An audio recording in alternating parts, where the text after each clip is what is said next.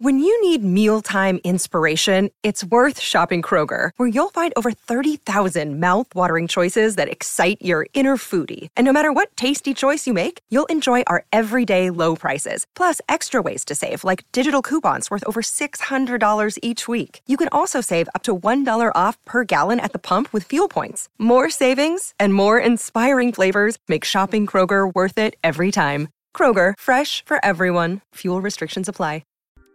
Do you know the number one obstacle to financial success? Time, or lack of it.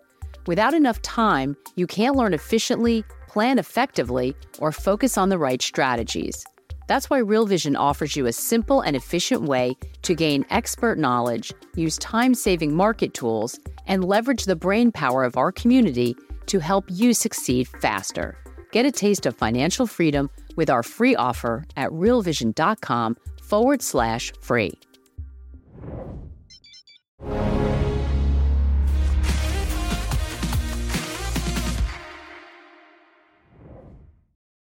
Is big tech about to make another big run? Hi, everyone. Welcome to the Real Vision Daily Briefing. With me today is Tony Greer, editor of the Morning Navigator newsletter and now a member of the RV Marketplace. So if you'd like to subscribe to Tony's newsletter and get more of his research, who would not?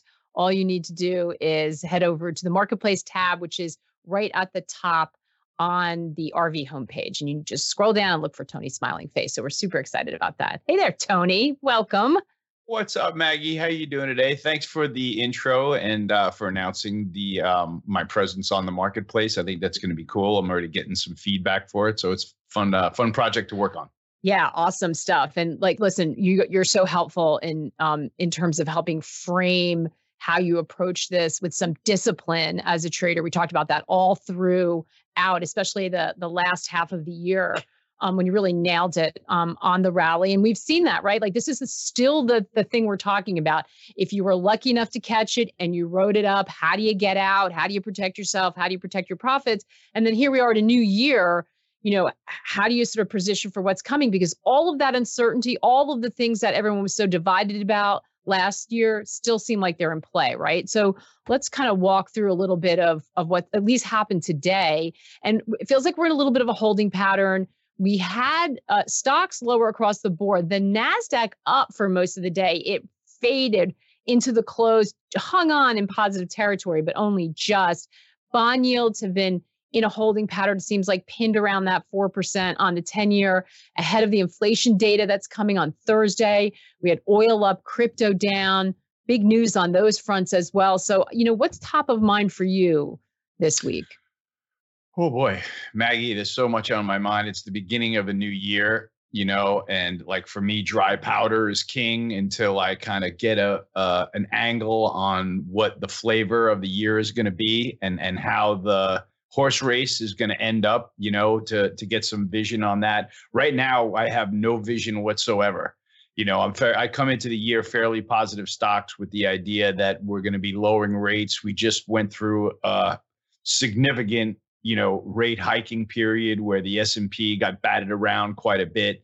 And I think that we're going to come out of it sort of unscathed, into a reasonably strong economy, into a strong market. So I'm kind of looking for things like that to happen. Mm-hmm. I am not going to say that I've got evidence that they are going to happen yet. We got a little bit lucky with NVIDIA, right? The number one chip maker, AI chip maker, coming out with a new graphic chips for AI personal computers. Stocks up 10% in a couple of sessions, kind of setting the tone again, potentially for big tech to perform.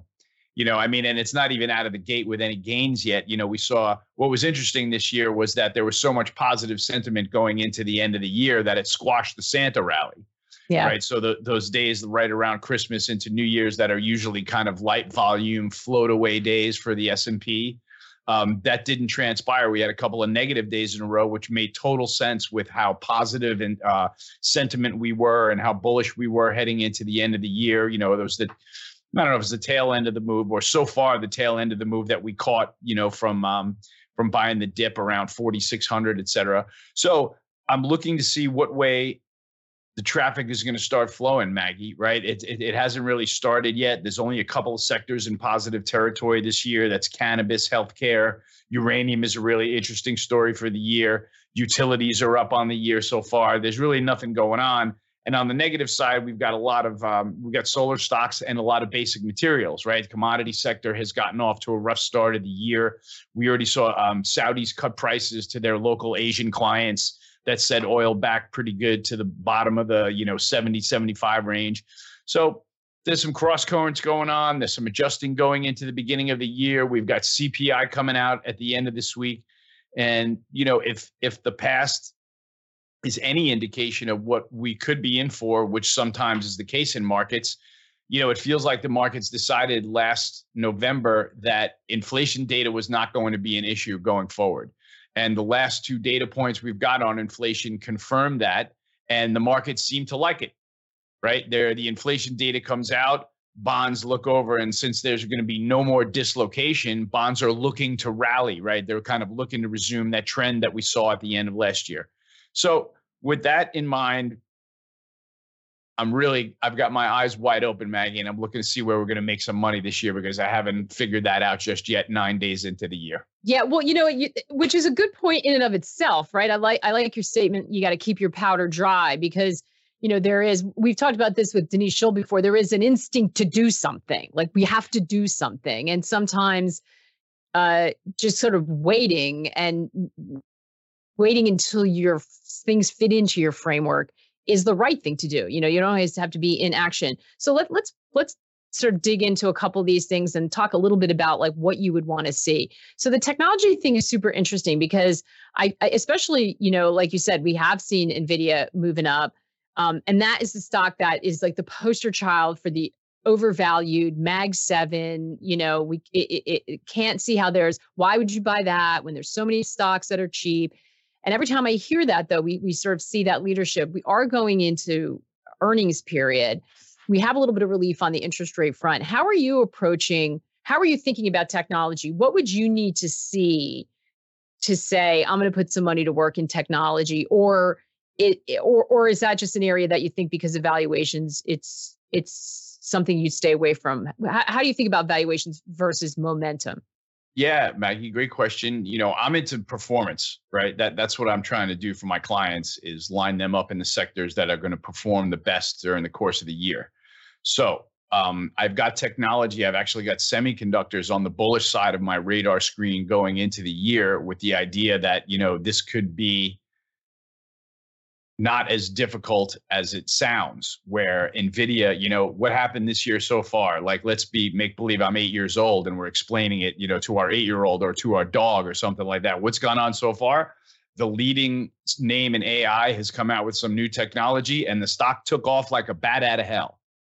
Okay, so now if we're going into a year where rates are going to go lower, right? Let's start off with that attitude or that idea. If you're bullish technology and you're not in semiconductors or NVIDIA now that they've got good news on the tape and that we're staring down the barrel of rate cuts as far as the market is concerned, you have got no excuse to miss this trade. None whatsoever, right? So that's just something to think about to get started. I like it because it fits with my 1994-95 analog that I feel like a little bit like the market resembles, right? Doesn't exactly repeat itself in markets history, right? But it rhymes. So if we go back to 94, 95, we were adjusting interest rates to a hot economy, a little bit of inflation, higher interest rates. 95, the market was flat on that year. Or excuse me, the market was, which was a flat year, down 1% or something like that.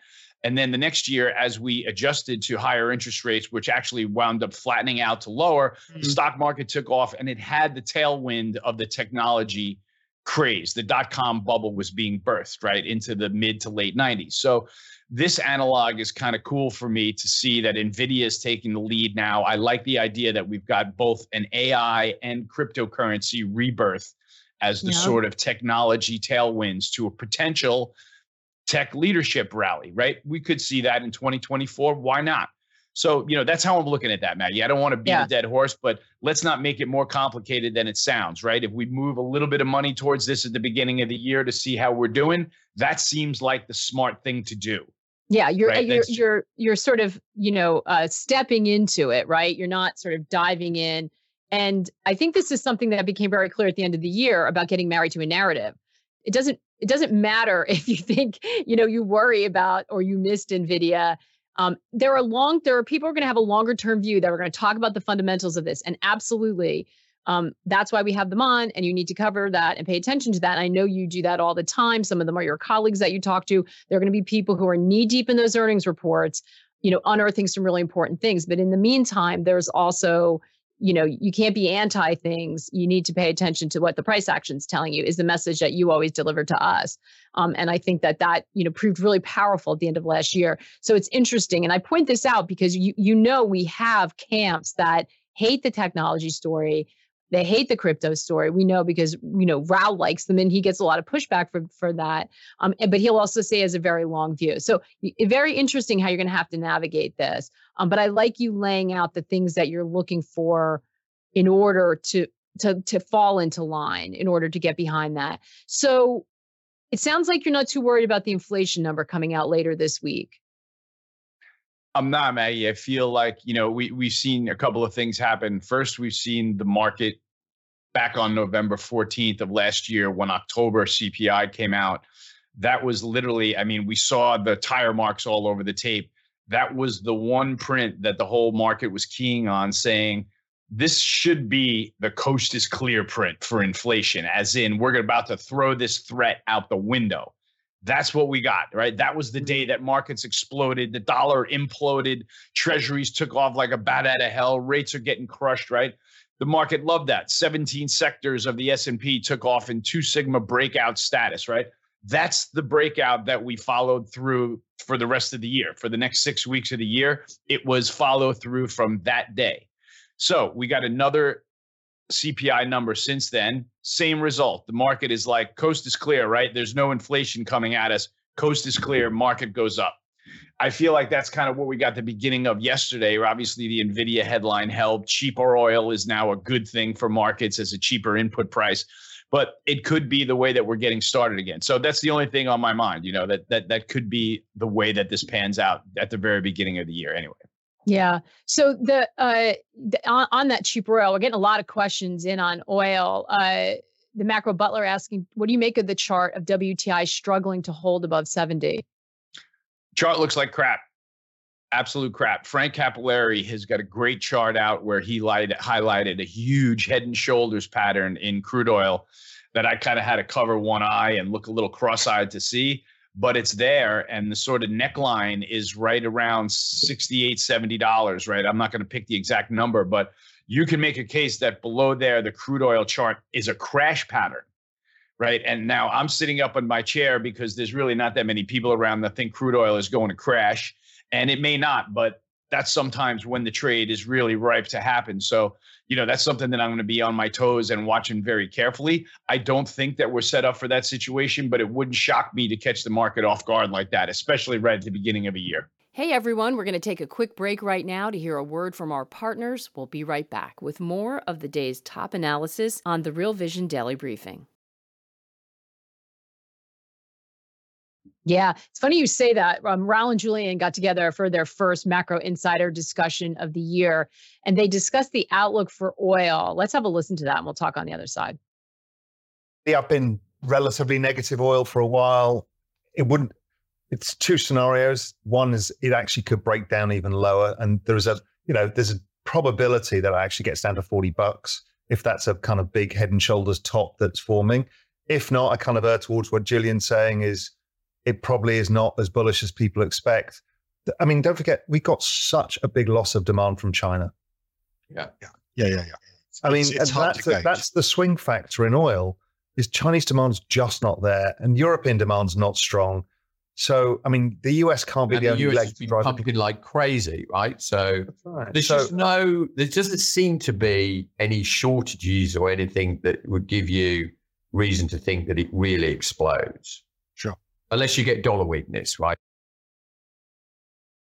Whenever Raul and Julian even appear to be agreeing on something, it's worth paying attention because, as our regular viewers know, they don't often, but looking for those points of agreement and then the points of real disagreement are always what make the conversation so valuable. They do them every month. You can see the full interview.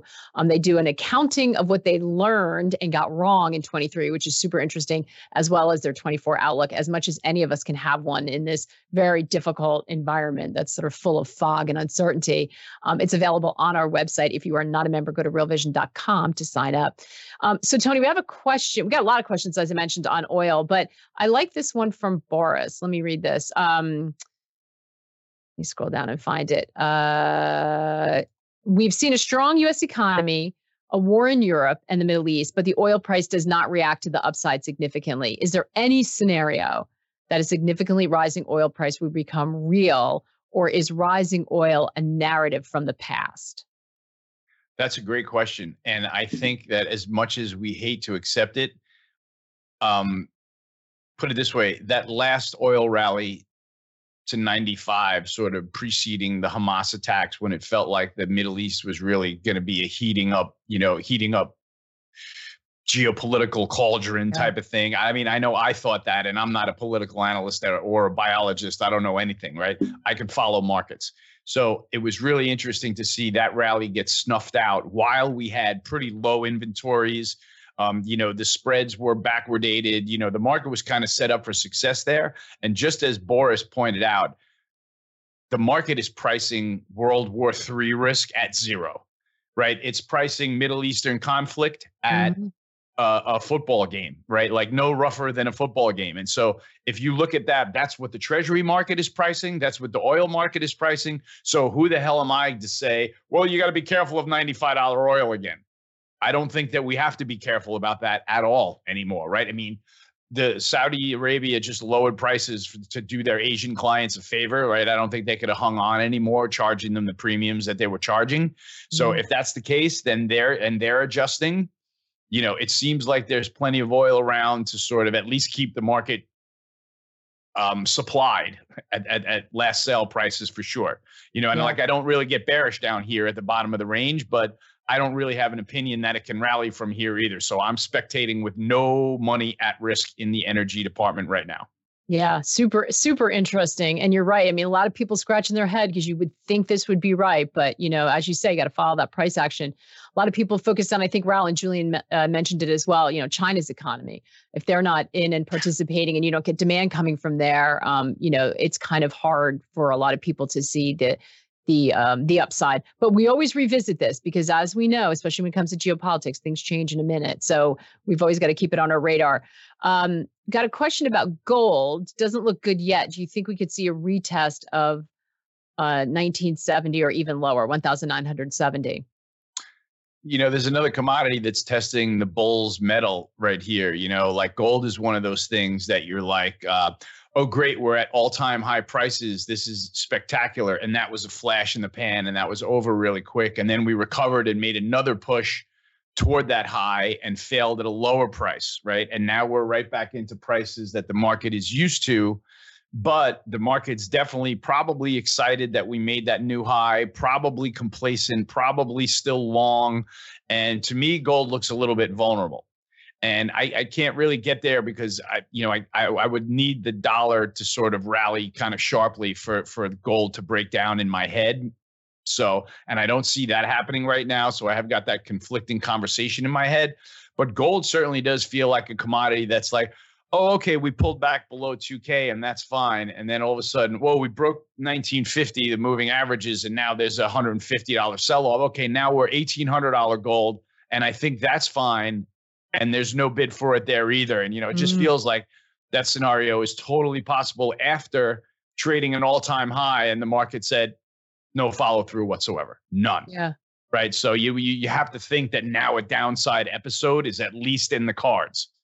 It's been so frustrating to people who have been watching that gold chart and really looking for a breakout. We get questions all the time on it.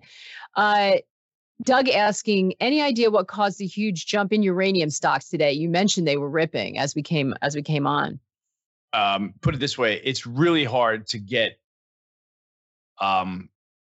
to get real-time color, news, and find your liquidity in the uranium market. It is not crude oil, as you can tell, right? It's like trading this invisible commodity that people don't even know what drives it, other than right now we know that we've got a massive inventory deficit and we've got utilities that are inherently short uranium. And if they want to keep the lights on at their baseload power generator run by nuclear, they have to pay the next offer in uranium.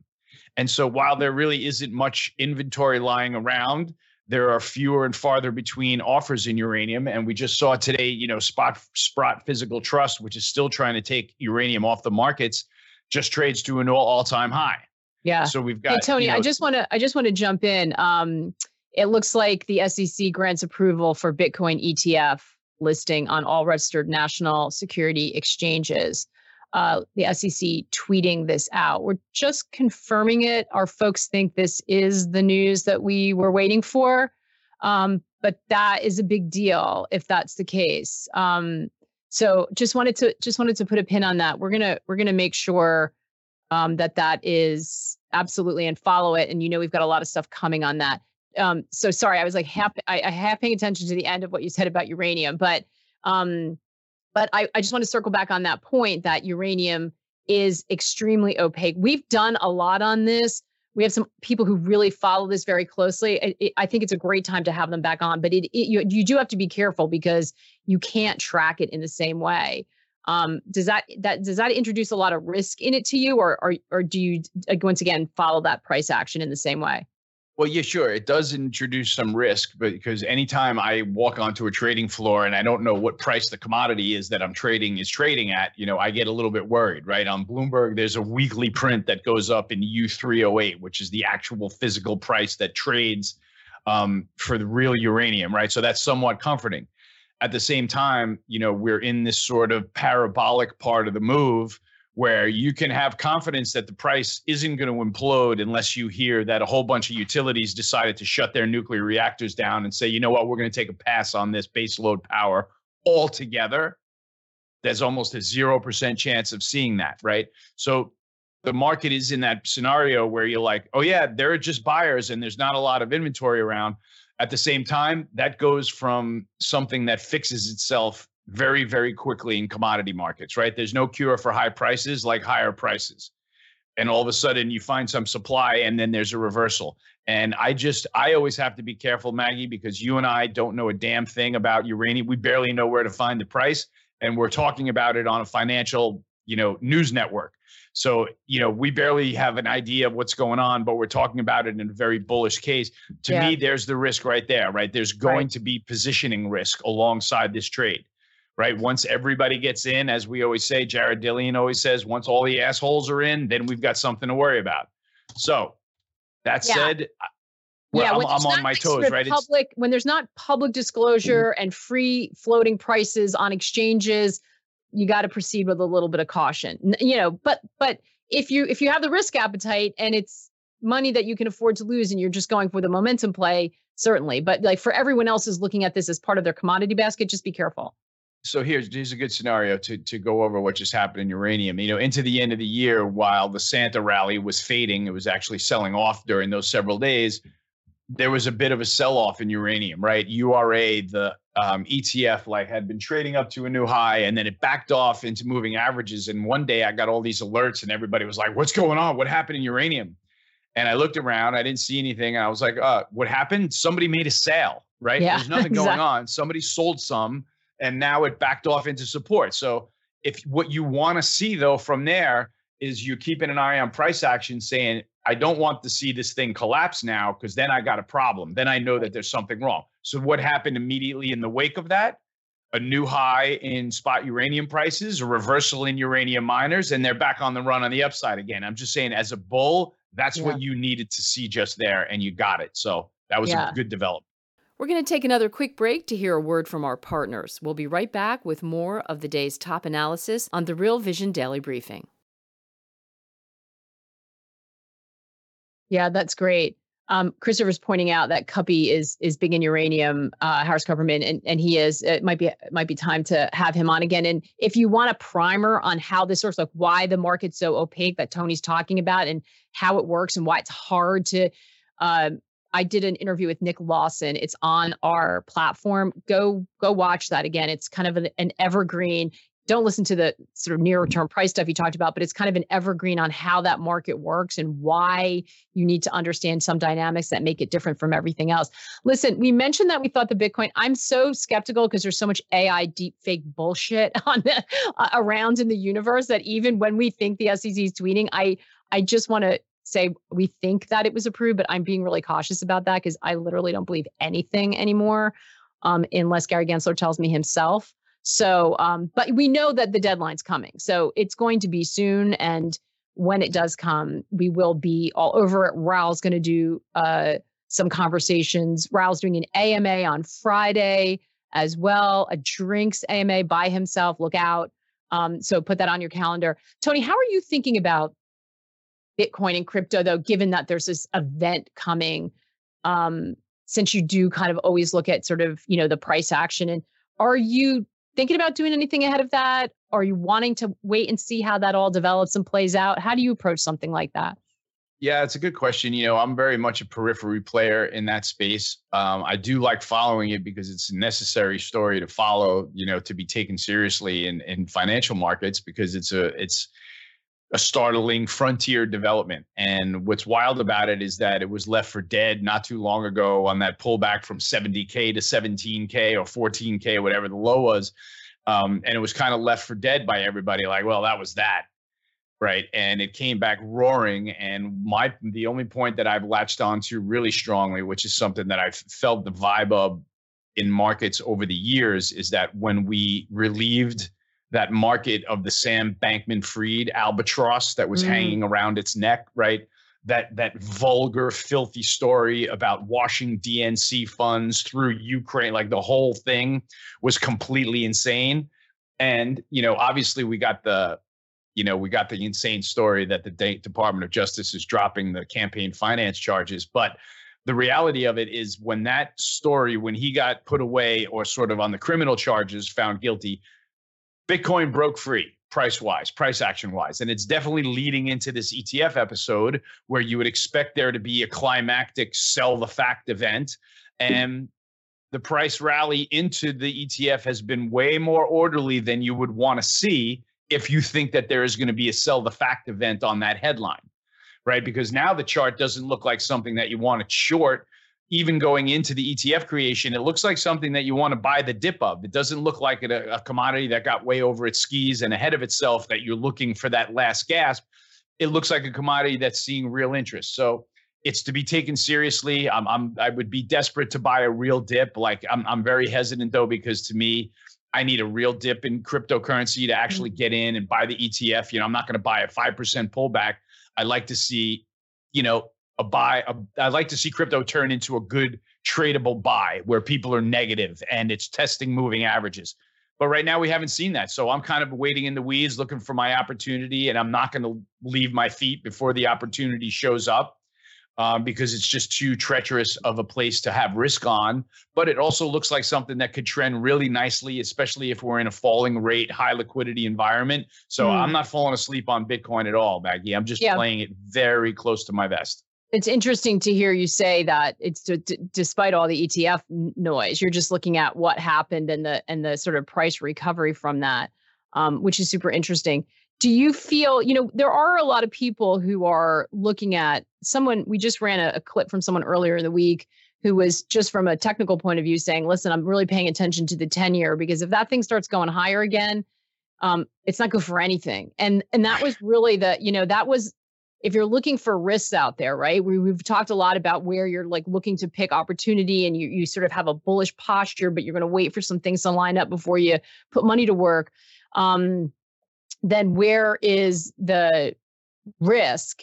And man, last year it was everyone just consistently getting that 10-year wrong, right? And it would ratchet up and destroy everything. Do you feel like it's going to be, is that volatility still here to stay? Is that a worry of yours? Do you think there's a risk? Because, there are a lot of people who are looking for, still calling for the 10-year to go back to 5%, 5.5%. I'm not going to name them. They come on our air and they're out there tweeting about it. They really believe that inflation's not conquered and that there's a risk of that. How are you thinking about the 10-year here? So, without turning it into a treasury discussion, I think it's important first to, know where we are in the inflation saga, right? In my opinion, what has definitely happened is that the high is on the board, right? The 9.5 inflate, that is that we are not going to see anything like that again, right? So is it hard to believe that inflation is just going to go right back in the bottle? Yes, it's very hard to believe that. So what I'm expecting is and I'm not a biologist again, Maggie, I just kind of pay attention to the markets.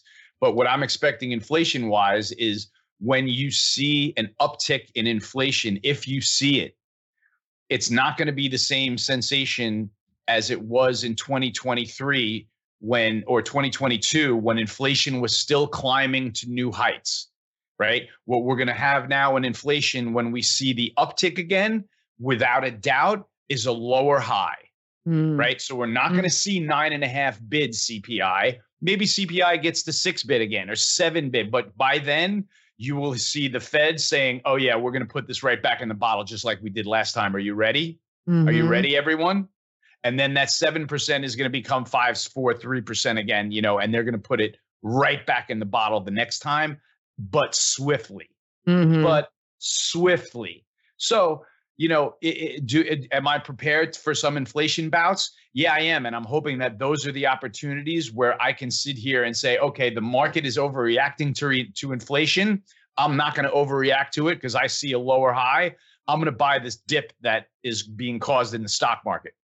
Right. And that's how I'm going to try to position myself with that inflation story in mind, if that's fair to lay out a sort of tactical way. Absolutely. And it brings us right back to where we started. This is why you're keeping your powder dry. Yeah, exactly.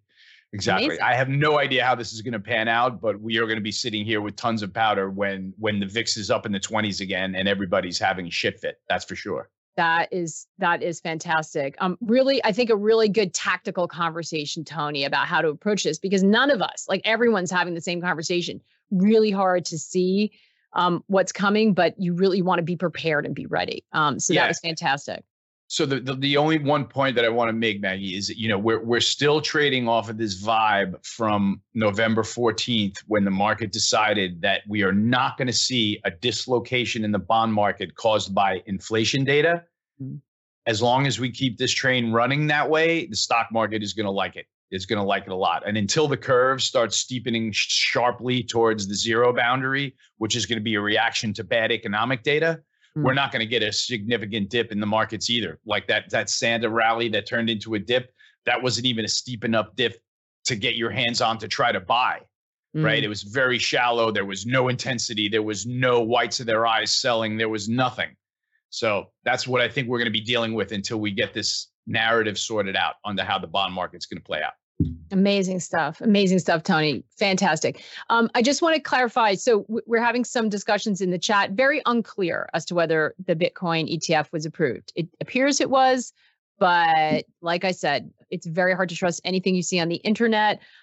So hang in there. We're going to follow it and see. But if it has been approved, then we will have lots of coverage coming your way. And if it's something that you haven't dabbled in, but are thinking about, or at least want to have a conversation about what that ETF can mean, we're doing a ton. It's Education Week. Next week is Crypto Education Week. And Raoul will be rolling up with some guests, as well as Ash and the team covering it on everything you need to know, whether you're in it, you like it, you hate it, whatever. We've got you covered on all fronts. So we look forward to that. Tony, thank you so much. Great to see you as always. Check out Tony in the Marketplace, and we will be back tomorrow with macro and crypto. In the meantime, everybody, take care and good luck out there. I've had an idea for the last 3 years, something that's been in my head, and it's taken me a long time to get there, but now it's coming. The Real Vision Marketplace.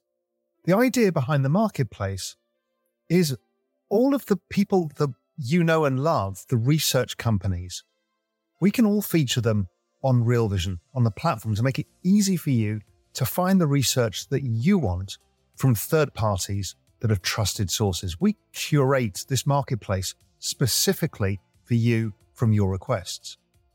And what's also amazing is because this is Real Vision and there's a whole bunch of us, we get to negotiate incredible special discounts for Real Vision members. So it's a really unique way to build your financial world where you can get the research that you want from all different sources that you trust all in one place. And this is just the start of where we're going. So go to realvision.com/marketplace, check it out and see what's going to work for you, how to leverage the best talent in the world, the brightest minds to create the biggest opportunities for 2024 and beyond. Enjoy it.